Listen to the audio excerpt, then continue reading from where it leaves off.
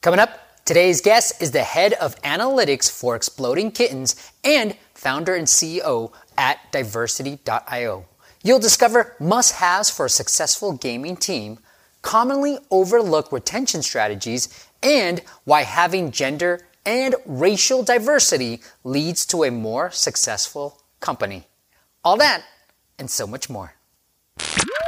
The most action-packed content from the top mobile experts. This is the App Masters Podcast with Steve P. Young. Pollen VC gives app developers early access to their app store and advertising revenues, enabling them to scale quickly and efficiently without relying on outside funding, and more importantly, giving up their equity. Learn more at pollen.vc. For just one low monthly price, you will discover our greatest growth hacks to driving massive downloads. You can learn more on appmastersacademy.com. What is up, App Nation? It is Steve P. Young, founder of appmasters.com, the place you go when you want action-packed content in the app business, because I talk to some phenomenal people, so knowledgeable in the app space, so that I and you can collectively learn together and we can grow our collective businesses together as well. I'm a big believer in community, and I'm super excited to have this guest on. I messaged him about 2 years ago to be like, please, Chuka, let me come. Let me interview you. And finally, we got to meet in person at the Adjust event and finally got him on. That's a key. You got to meet him in person. They can't say no to you in person. So I'm super excited to have him on. His name is Chuka Ikoku. He is the head of analytics of one of my favorite board games, but also a mobile app called Exploding Kittens. And he's also the founder of Diversity. Really great mission. We're going to learn more about diversity, but you can check it out, diversity.io. So without further ado, the long awaited Chuka, welcome on. Thank you. I'm honored to be on here. It definitely has been a long time coming, and I apologize once again. I mean, I don't know how long we're going to have to keep going over this, but yes, it was my. I'm never letting go. Not being as responsive. It's so funny because it's gone after this, but like obviously we met in person. I was like, hey, let's connect, and then I was like, I messaged you already. This is crazy. But anyways, man, let's start with this because I think it's a very important topic. But tell us a little bit about diversity. Sure. So. Most of my career has been in the gaming space, pretty much for the last 10 years. And I've almost always been the only person of color at everywhere I've worked. Now, I didn't feel bad about that, because, when I grew up in Africa and we weren't really taught to see ourselves as less because of the color of our skin. And the environment didn't push for that either. So, I never really thought much of it until, I started the further I got in the industry, the upper I moved up the ladder and just observed around me, it became very obvious.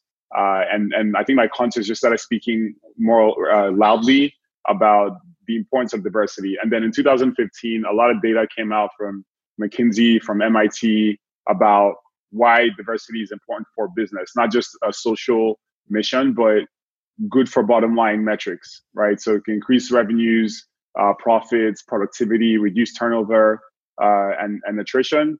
And I decided that I wanted to do something about it. I didn't want to just be a complainer or a spectator, but decided to pull resources together and partnered with my best friend. And then we found Diversity. The goal of Diversity is just to make it easier to find diverse talent. I don't know if you've ever tried to hire a Black person or woman for a role in live operations or mobile gaming, but it's not easy. You're gonna have to go all over the place and go from network to network, and it's not scalable. So what we wanted to do with Diversity was create a central point, a repository for diverse talent, so that it's easy for the folks, especially the folks who they may not have a personal network of diverse folks, but they care about diversity. The goal was to build something that would be easy for them to use, where they can just go find the diverse talent. Yeah, I think, we kind of talked about this before we hit record, but I think representation is so important. And I think during the Just event, I hope you don't mind me bringing this up, but there was a diversity panel and it was more about the women side of things. And you stood up like, hey, this is my mission, but I find myself like being the only African American here at this event. And I think it's also important to talk about race and race being a part of this whole diversity conversation. Right. Absolutely. Cool, man. Absolutely. Well, congrats. I mean, it's been really cool to be able, how you been able to sort of balance both? And is your mission to primarily target like African Americans, Latinos? Like when you say colored, I almost feel like I'm in that realm, but like, what is your sort of primary focus with diversity? Sure. So it's the diversity is a big art, versus a science. And someone who feels underrepresented knows it themselves. No one has to tell them, hey, you're an underrepresented person. So our platform actually doesn't discriminate. A lot of people don't know age discrimination is actually the worst form of discrimination in the tech space. Yeah. It's not color or gender, but what we're doing with our platform is making it inclusive. So whether it's because you're disabled or because you're older on average, or you're international or you're a person of color, you're welcome to the platform. But we know that what we're doing will certainly increase companies' chances of having diverse teams. And having diverse teams will 100% of the time lead to more profit, more revenues and more profits. So I mean, it's not just we're not like a blacks in tech type of platform. Like it's everyone. The diversity team itself has like 13 different gender and ethnic combinations. Wow. It's crazy. It's pretty diverse because we understand the value of what that does to a team, and that's something that in the case of Exploding Kittens, I try to help them with, you don't see a lot of color there. In fact, I'm the only black person there, but I think they understand that it's important to factor this into the company's DNA as they grow. That's cool, man. Yeah, I like how you sort of said, hey, look, anybody that feels underrepresented, that's really cool. I think we live in such a better age. I wouldn't say it's a great age, but like it's a better age than what I grew up with. And the fact that we're having this conversation, I don't know, I feel like it's very important. The fact that you're including everybody. And you're right, man, like age is a big thing too. Like people don't realize it as well. All right, well, let's talk about the gaming side. I know that's what most people are here for, but you said one strategy that's really working for you is product analytics. And so like, talk to me about maybe your tech stack or how you guys think about analytics. And then I really want to obviously talk about monetization as well. Absolutely. So analytics is my specialty. I've always loved numbers. Always loved games. I'm a gamer from day, as soon as I could walk. And I've always loved numbers. I've always loved revenue numbers. I've always loved data just in general. So it was quite a natural fit, and it allowed me to break into the gaming space pretty early, 2008 actually. I was one of the early employees at Riot Games here in LA before moving to the Bay Area. And I had the privilege of working on game economy and game balancing and the monetization scheme. Now, what I also realized is that you cannot see whether what you're doing is working well if you don't see the data for it. And not just see data, but see reliable and clean data. And more often than not, a lot of game teams go straight to the development. They build out the game design doc, and analytics is playing catch up. Right, they've already started. They have it playable. The game's working, and analytics is playing catch up. And I studied economics in undergrad, so opportunity cost is a very real thing. And the issue with in my opinion, one of the biggest issues of mobile gaming is the opportunity cost. Like, if you don't do this, then this won't happen. People, okay, we have the IP, people can make purchases, we have ads. But there's a lot of money that's always being left on the table, right? And that's why it's called live operations, because you're operating in a live environment and results can happen in real time. So all that said, my strategy is always to get in as early as possible and look at the analytics and just your information, the information you're collecting as the single biggest influencer of how profitable your game is going to be. What I always feel about analytics, Chuka, is like, there's so much numbers. Like, do I try to measure everything? Like, so are there some key things that, especially from a gaming perspective, that you always try to measure? Yeah, I mean, I don't think it's a mystery to your average, whether it's like a PM or producer or even you, a manager, but ARM is like the acronym that we always use: acquisition, retention, monetization. And retention and engagement live in the same world. So it's like RM, like acquisition, retention, engagement, monetization. And each of those, they're standard metrics, but there are some that are also unique to the application of the game itself. So of course, as far as acquisition goes, the thing you care about mostly is, do I know where my users are coming from? And do I know if they're coming profitably, right? Like what my best sources are so I can optimize towards that. So the LTV, or the return on ad spend, is the big thing we would always care about for UA.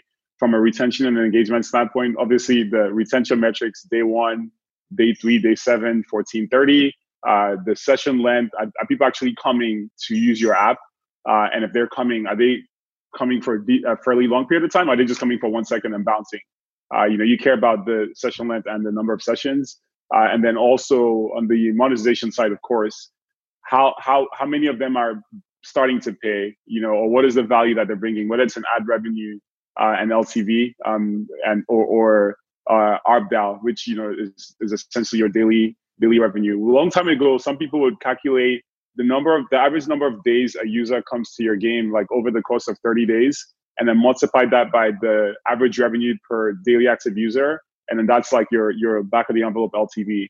So if you have a rough sense of how profitable each of your users is and how many users you have, then I think it can help you determine the value of your game overall. But remember, again, it's very live operations driven. So it's not just fire and forget, but it's a lot of iteration. Like, okay, let's try this and see if this works. And let's try that and see if that works. And then from a tech stack perspective, are you using things like Adjust to try to figure all this stuff out? Yes. So tools. There's hundreds of tools out there, of course, but for me, I've just made it simple. My mom always says that the devil is always better. So for acquisition, Adjust is the go-to. There's obviously Adjust is not the only play out there, but that is my player. It works. If it ain't broke, don't fix it. They're also evolving a lot of their services. So that's the number one thing I look for. It's not just, this is our tool and take it as you see it.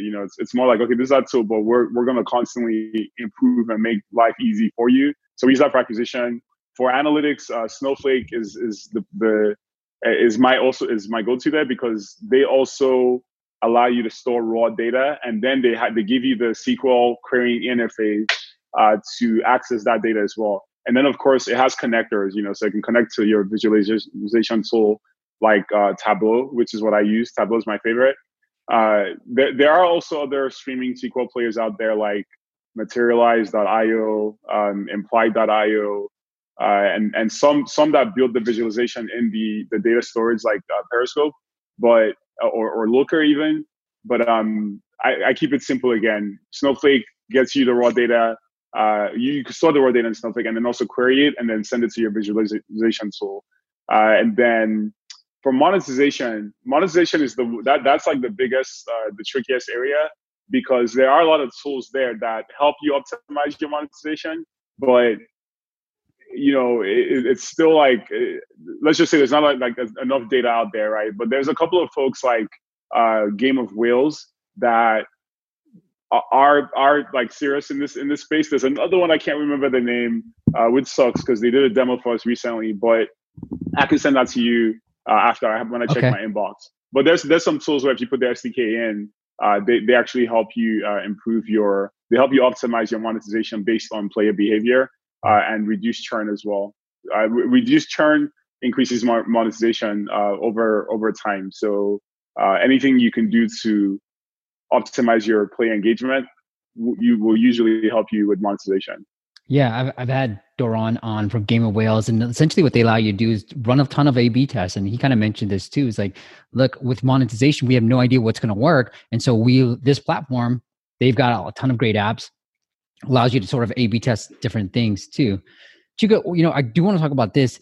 I interviewed Crossy Road creator Matthew Hall, and he talked about I was like, hey, how did you think about monetization early on? And he was just like, look, I cared about retention. That's all I care about. If people came back into the app, I knew that I would eventually figure out how to monetize them. Do you have a similar mindset as you start thinking through like new game launches and new game ideas through your vast game industry knowledge? Yeah, I 100% agree. If they stay, they will pay, right? I've monetized in games myself, but it was rarely as soon as I joined. In fact, the people who monetize like as soon as they join aren't the ones you want to count on. It's the ones who stay for a long time, because those are the ones who are going to sustain your revenue base. So the retention mechanics are very important, and thinking about, because I think it's tricky to think about, oh, how we going to monetize, how are we going to hook people and trick them into paying. But that's not.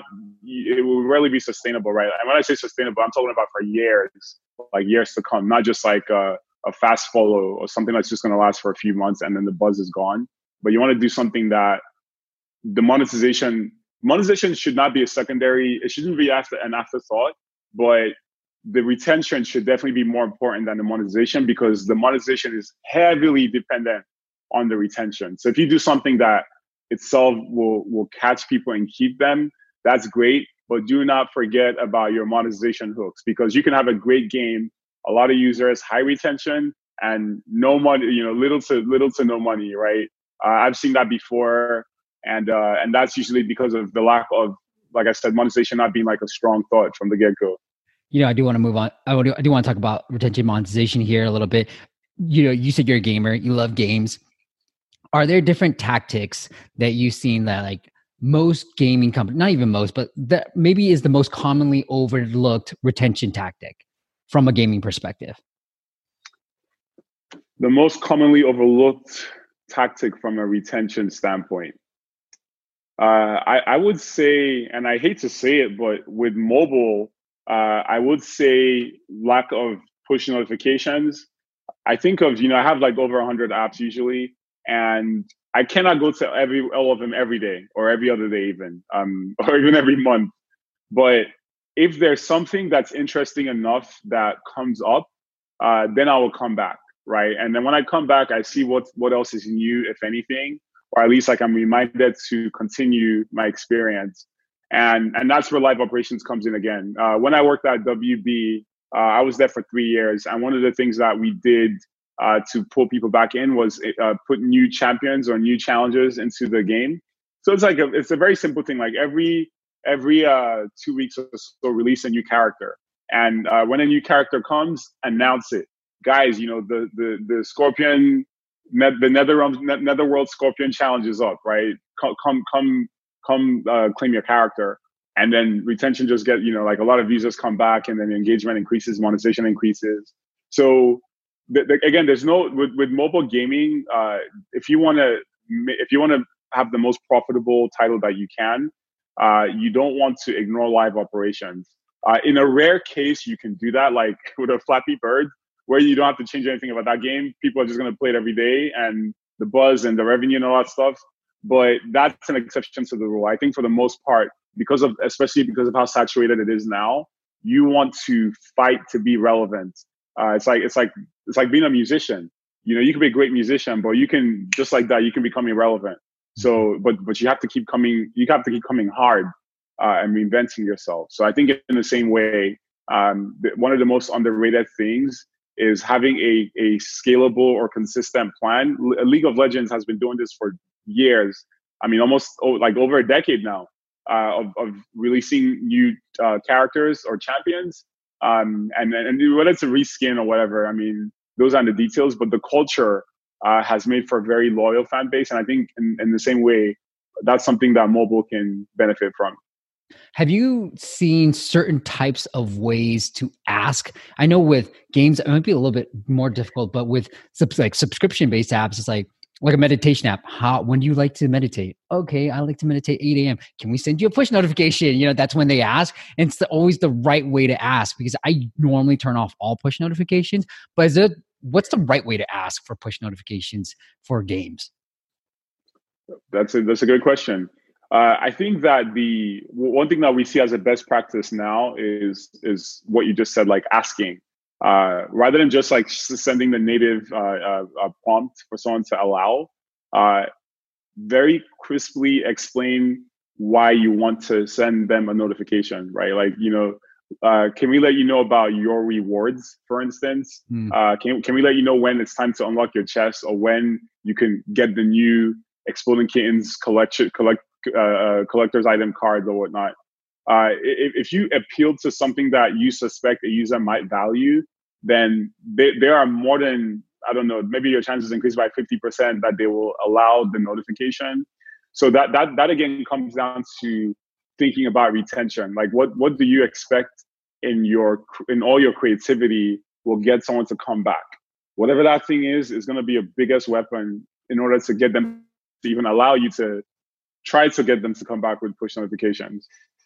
Okay, Juga, I want to move on to the monetization side. So what's a commonly overlooked monetization strategy that you feel like, hey, people should be doing this? Sure. So I studied what they call irrational behavioral concepts, or IBC. It's like the economic term of why humans are just irrational by nature. And it's just like, it's psychology, but the psychology affects the world around us, right? Even this Zoom platform that we're on does it, right? So I think in the same way, we can do something similar with monetization. And in monetization, communicating value, for instance, is something that most people do it now, I see, but a lot of apps still don't do it. Like let's say you're offering like 100 coins, right? 100 coins for $5. You can offer 20 more coins and say 20% more, right? And if you just say 20% more, you give the impression someone's getting a good deal. It probably will not break the economy at all, but it will increase the conversion on that bundle. So little things like that, and I think it's that's like the theory of value perception. There's also the theory of anchoring too, right? Anchoring is where you have like $1,000 bundle and people see it and like, oh no, I could never buy that, but I'll buy the $100 one instead. So just even though it's like a psychological trick, I see it all the time where people see options and they just know it may be a good value, but it's too much for them, but it has automatically skewed them from the cheapest, because people are cheap. People like free by nature. So skew them from that to just a little higher. So your goal I mean, as you know, I think like 95% of people still aren't paying for the most part on mobile games. So your goal is always really to get the non-payers to think like payers and not like cheapos. And in so doing, you just have to employ some of these value creation methodologies that have been working for many, many decades. I love that you said value perception, because I never thought of a fancy term, but it's so simple, right? But we did this A/B test when I was at a different startup where essentially we said it's $25 for a month, $179 for a year, same thing, right? You get a little bit off, and then $199 for all this a year for all this. And what happened was when we're just showing the monthly and yearly, it was like a 50-50 split. Now, obviously we want people on the year, right? So I made up a product and I just said, you know what? I'm going to make this yearly plan a little bit cheaper and then just give the basics, right? And then because the value then becomes clear that, oh, just for $20 more, I get all these other things, I'm going to sign up for that. And that conversion, like tripled conversions, and it became an 80-20 split where 80% of the people were actually signing up for the yearly. So it has that huge impact with the value. And I'm so glad you said that.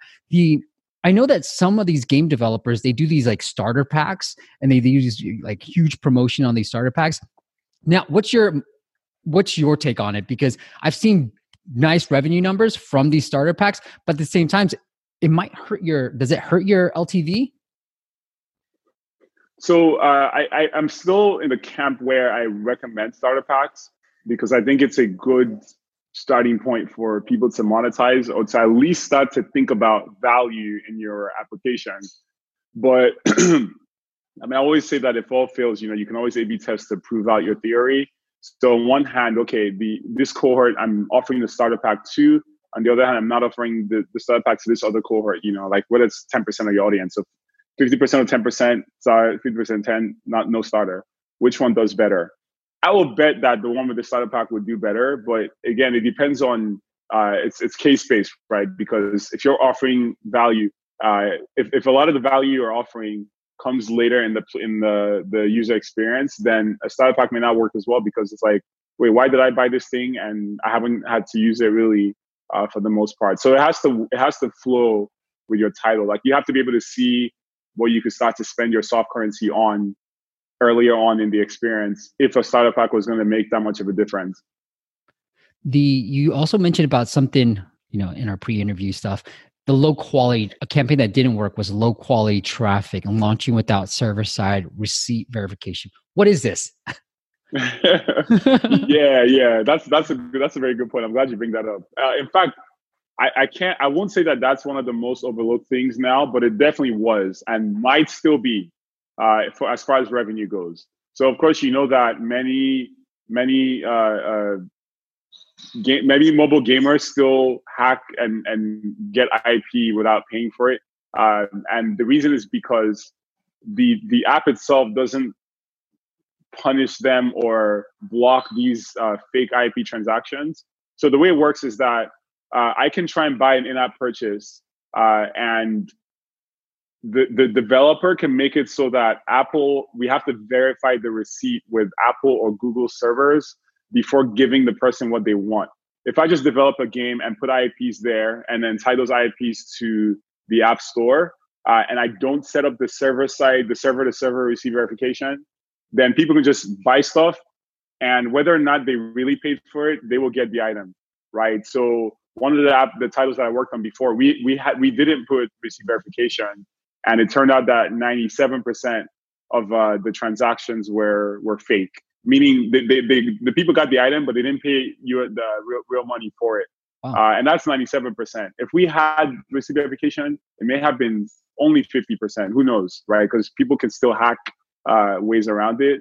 But I just said how, this game was making like $4 billion in IAP purchases, but only like a very small percent of it was actual dollars coming to the account. So imagine if a little more of that was converted. So anyway, it's obviously something that should not be debatable. If you're going to have IPs in your game, have receipt verification. A lot of tools now have this service, like Just Has It, Swerve, Lean Plum. Like a lot of these tools already build this in their system. But whether or not you're working with tools, it's something that you should consider even building on your own. Dude, I had no idea. Making sure you're using a tool.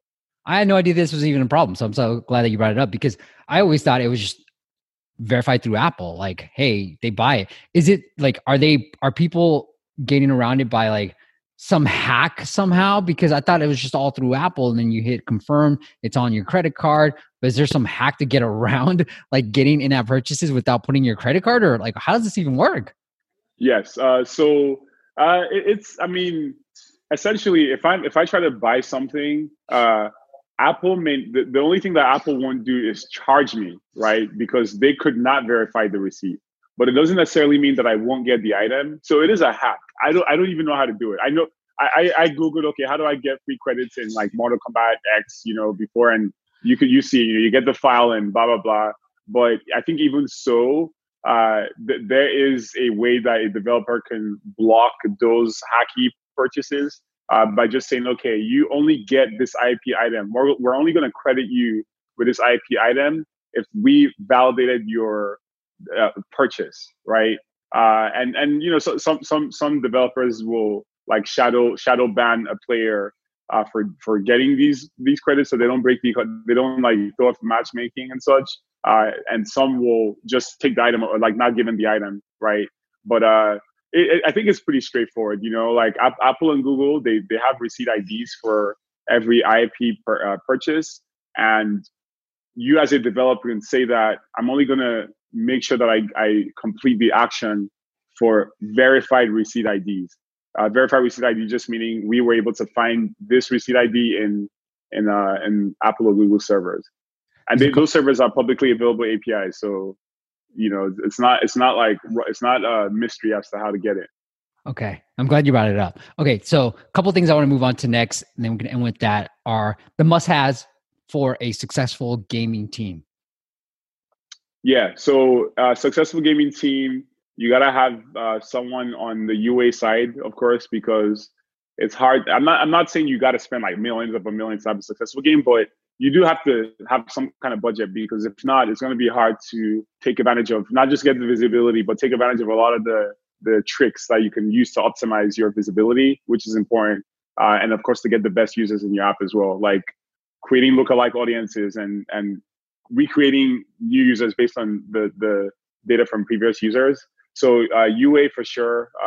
In fact, I may go as far as to say that a Facebook buyer, like someone who's really good with Facebook, because Facebook's the best source. I'm sorry, so someone who knows the ins and outs of Facebook buying for one, and then someone who can think beyond just Facebook buying. I think that's a team of 2 UA people. Then on the analytics side, you do have to have a data engineer, which is the person who can put the SDK in the game and then collect the raw event information and then just put it in the raw data warehouse. It could be in Snowflake, it could be in S3 or Azure, whatnot. And then like the data analyst or the data scientist who's going to query that data, build reports, communicate to the execs, communicate to UA, and then just, do all that magic. So I would say that's 2. Sometimes you can find it in one person. Sometimes you can't. You need it in like numerous people. And then of course the product manager / producer, who is, I always think of them as like the CEO of the game, right? The CEO is the person who's responsible for the P&L, like the profit and loss statement. So they're the ones who will say, okay, well, we got to have a plan to launch and then be successful. Live operations calendar. This is what we're going to do for July 4th, for Halloween, for Thanksgiving, for Christmas, for President's Day, however they're building out their calendar. I think that's important.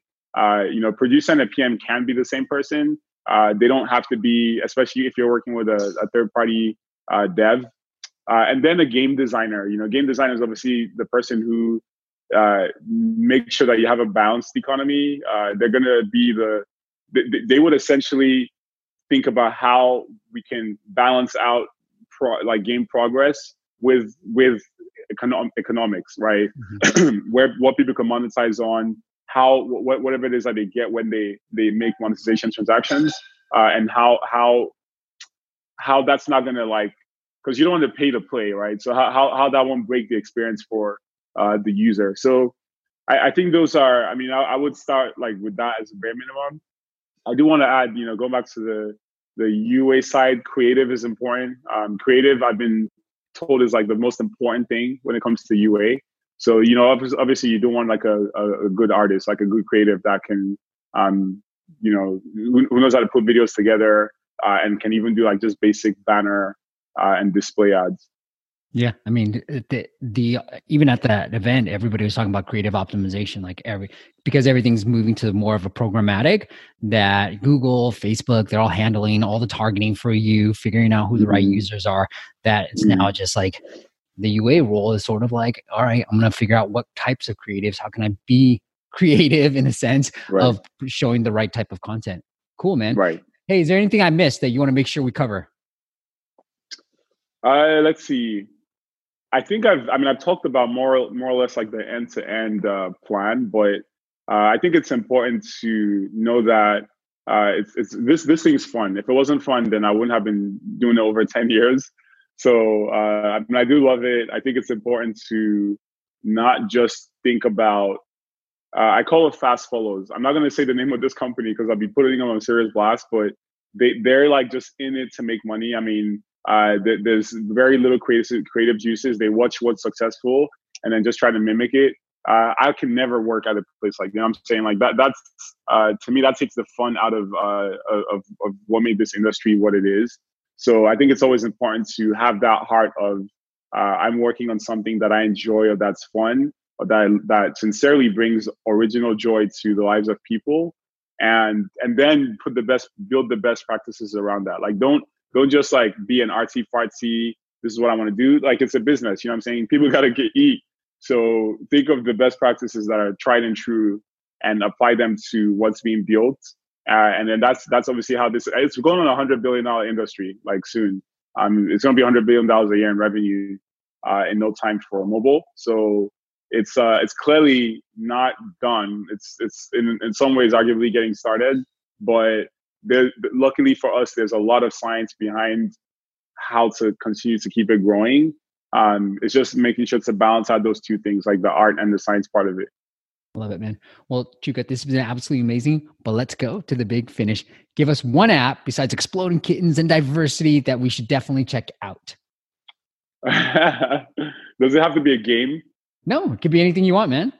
Okay. It doesn't have to be a game. All right. Wait, was this one of my prep questions? It was, but It was. Darn it. I can tell you what you wrote. Huh? What did I write? Please, because IMDb. Okay, that's what I was gonna say. Yes, IMDb. IMDb is. I'm a movie buff. You know, like I don't know many people who've seen more movies than I have, but I live and breathe by IMDb and movies in general. Anytime my internet's not working, IMDb is always the first website I check to see if my internet is it my internet or is it like theirs. Like when our call dropped, the first thing I did was go on IMDb to make sure that it wasn't me. But I go on the app all the time because I can find out about movies coming out or the ratings, or just get nerdy information on the trivia that I wanted to learn about it. But that's just me. Obviously, that's selfish.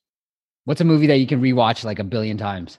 Snatch. It's a movie with Guy Ritchie. One of his first movies. Brad Pitt's in it. Jason Statham before it became big.